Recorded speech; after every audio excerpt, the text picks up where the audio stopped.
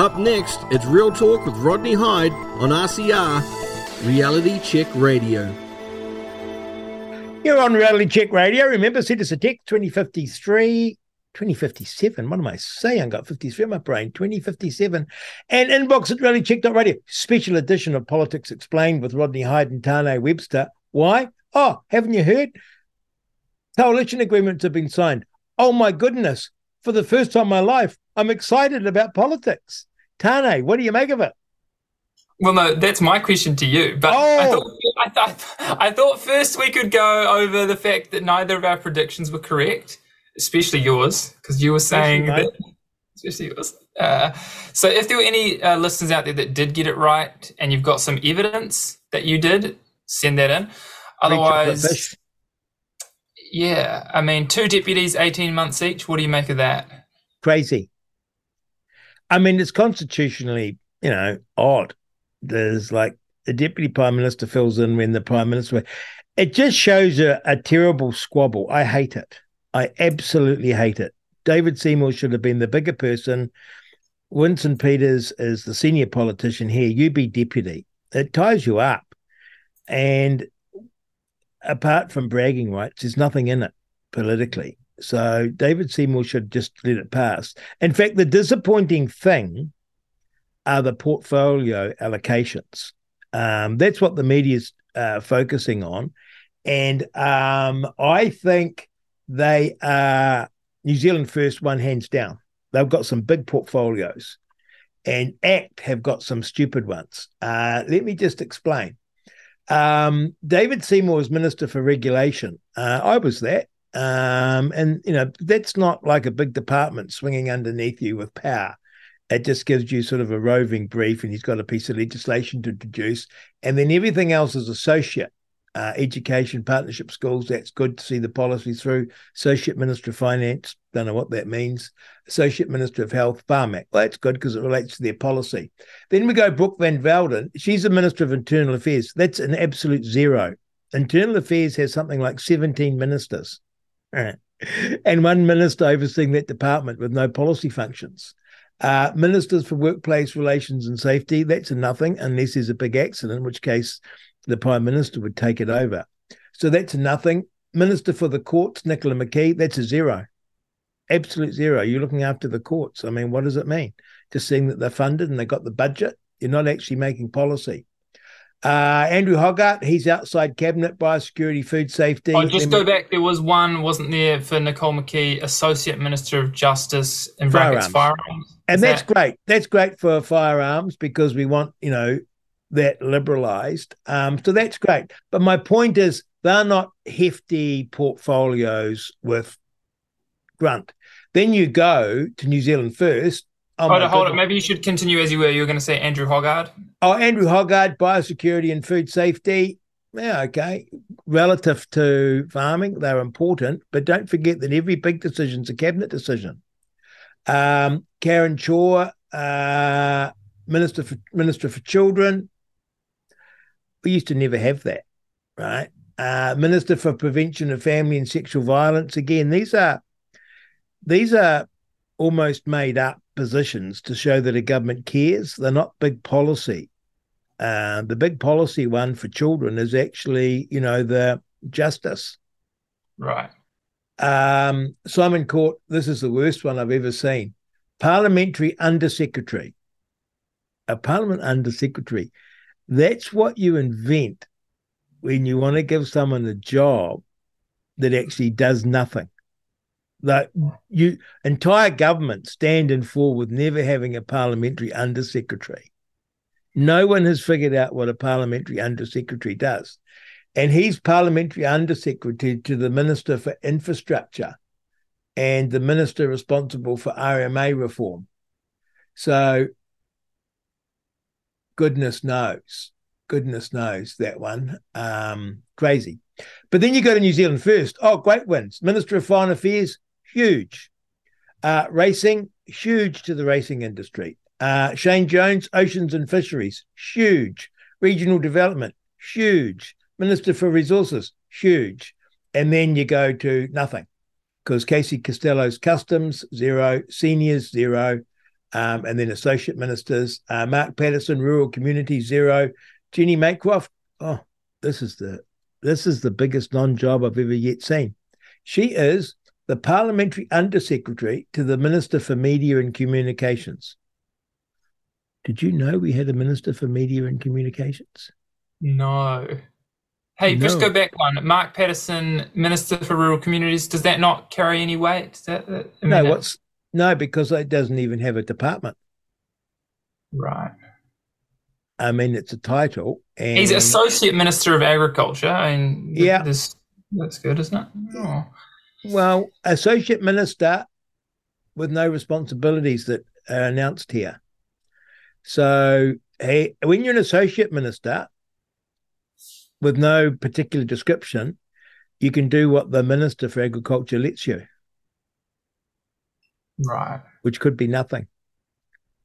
When you're a parliamentary undersecretary, I don't know what happens.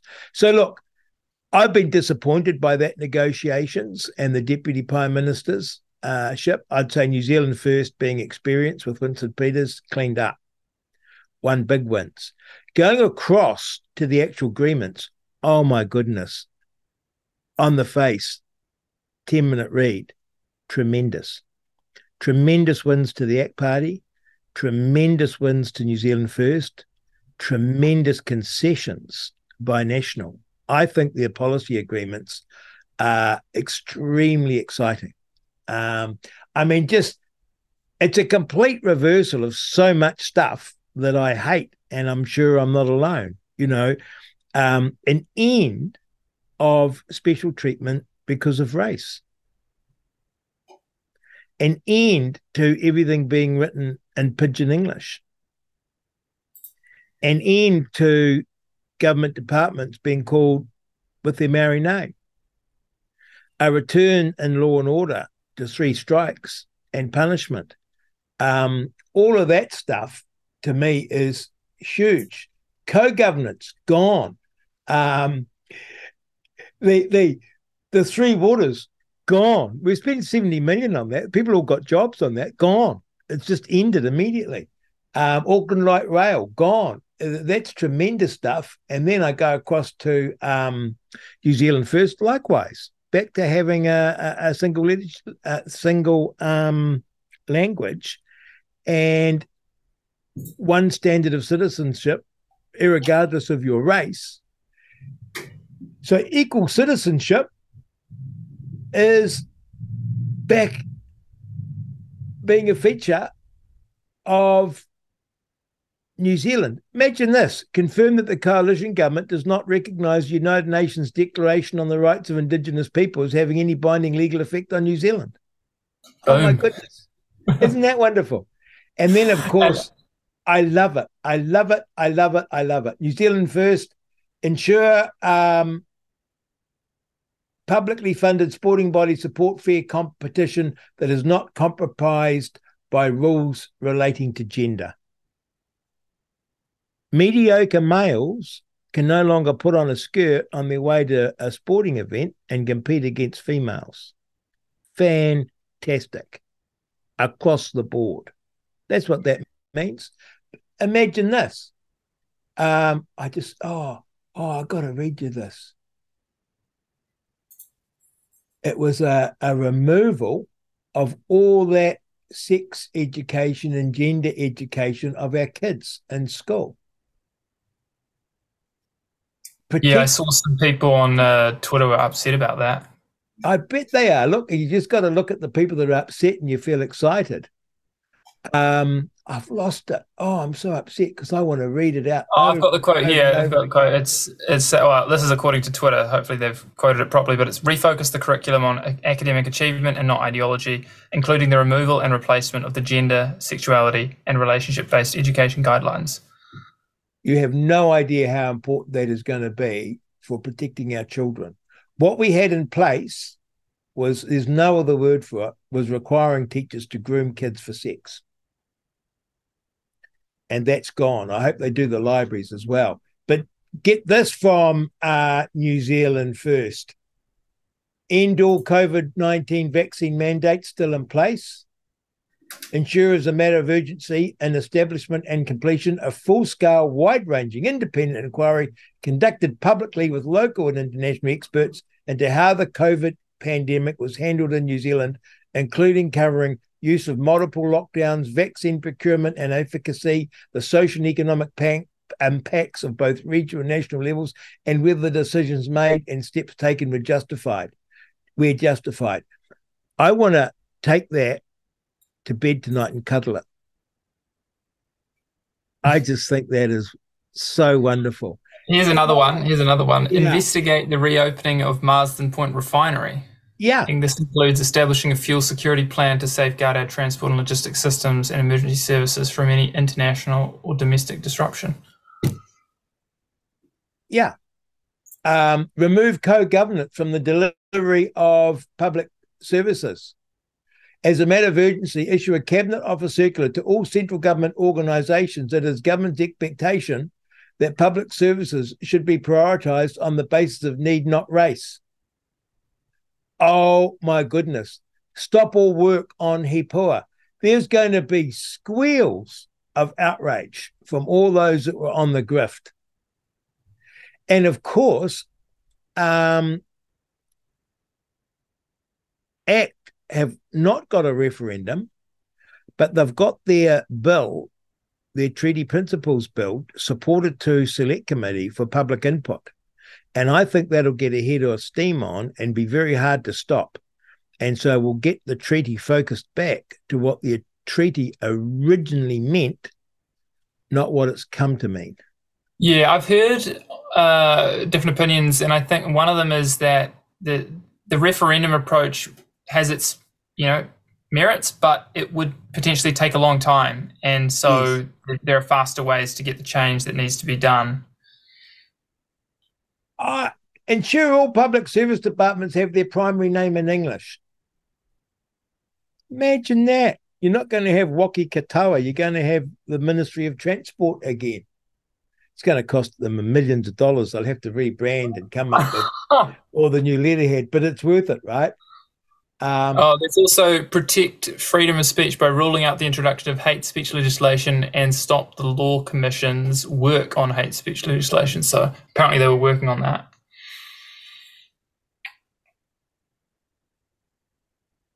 Here we go. Refocus the curriculum on academic achievement, not ideology, including the removal and replacement of the gender, sexuality, and relationship-based education guidelines. I'm taking that to bed. That's a cuddle. It's there's one more big one, Rodney. Ensure a national interest test, that's in quote marks, is undertaken before New Zealand accepts any agreement from the UN and its agencies that limit national decision-making, and reconfirm that New Zealand's domestic law holds primacy over any international agreements. As part of the above, by 1st of December 2023, reserve against proposed amendments to WHO health regulations to allow the incoming government to consider these against a, quote, national interest test. Isn't it great? I saw another funny one, and the funny one was ACT requiring a cost-benefit analysis being done on National's proposal to bring in 10 million or 10,000, probably 10,000, charging stations for electric vehicles. And they said, we'll support that, but we want a rigorous cost-benefit analysis done. I imagine it won't survive a rigorous cost-benefit analysis, and I don't know what that sort of a polite way of knocking it down. Yeah, but it's quite funny because they say, we're gonna support it, but we want a cost-benefit done. Well, if the cost-benefit comes back and says this is a loser, even National can't support it. Look, I think anyone who voted for New Zealand First or for the ACT Party because of their policies should be extremely well pleased. Anyone who voted for them. I think anyone that voted for National for particular policies, well, you've been pushed back a bit, but I think in the direction that you'd like. and you'd be proud of. It's sort of like more national than national with the two agreements, as far as I can tell. Forget about who's minister and who's what. That doesn't matter. Our big job over the next 3 years is to hold this government to account for these agreements and their policy promises, and also to assist the government in having our best interest at heart and working together. I don't think it boded well with some of the things that David Seymour was saying through the negotiations, squabbling over him having more ministers or him wanting to be deputy prime minister, saying that in public. That was very unseemly to me and ego-driven. But the two agreements, brilliant. Let's hold them to account for it. Let's get this. I got a few random questions from some anonymous but highly respected people. So one of them said, ask him about Seymour's new Ministry for Regulation and if it will succeed where his Acts Productivity Commission failed. I think the Productivity Commission was something Rodney helped to set up, and obviously it ended up being captured by leftists after he was gone.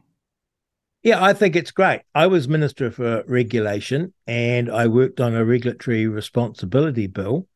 I think from memory, we didn't get it passed.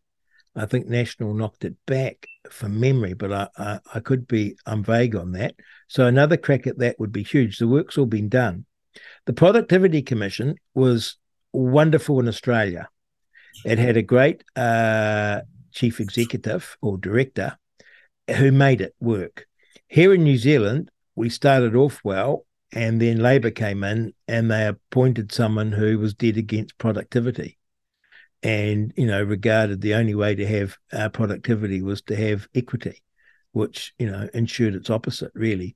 So it was a complete failure, and I'm pleased to see it go because it was embarrassing anyone that was interested in productivity. So I think that's good. And I think having a minister for regulatory responsibility is good because regulation in total affects the economy just like the government's finances. And so we tend to have a minister for finance looking across all departments and their spending, but we don't have a minister looking across all departments and their total regulatory burden. So it's a good role. I loved it. I wish I could have been there longer to do more. The other question that was sent in, do you think Seymour and Peters were just pretending to want Deputy PM as a bargaining chip and each called the other's bluff? No, I think they were serious. The fact that they've split it 50-50 shows that they were serious. And it was King Solomon, Chris Luxon, who decided to cut it 50-50. I got a text from someone who wouldn't it have been easier if they'd done day about, David Seymour can be minister on Monday, Wednesday, Friday and Sunday. And Mr. Peters can be Deputy Prime Minister. Did I say Deputy Prime Minister? Tuesday, Thursday, what would it be? Saturday, and then Monday. That's how crazy this is. But it's two egos needing to be massaged, and Nicola Willis and Chris Luxon being the adults in the room that settled it by giving them both the job and splitting it 50-50. But I think it makes David Seymour look the lesser. The reason I say him and not Mr. Peters is that Mr. Peters is a very senior politician. And we always joke that he's given over to the baubles. Well, let him have the baubles. Let him be Deputy Prime Minister. What would have been the harm? And it would have generated some goodwill and some maturity. But instead they squabbled and got half and half. I think it looks sad.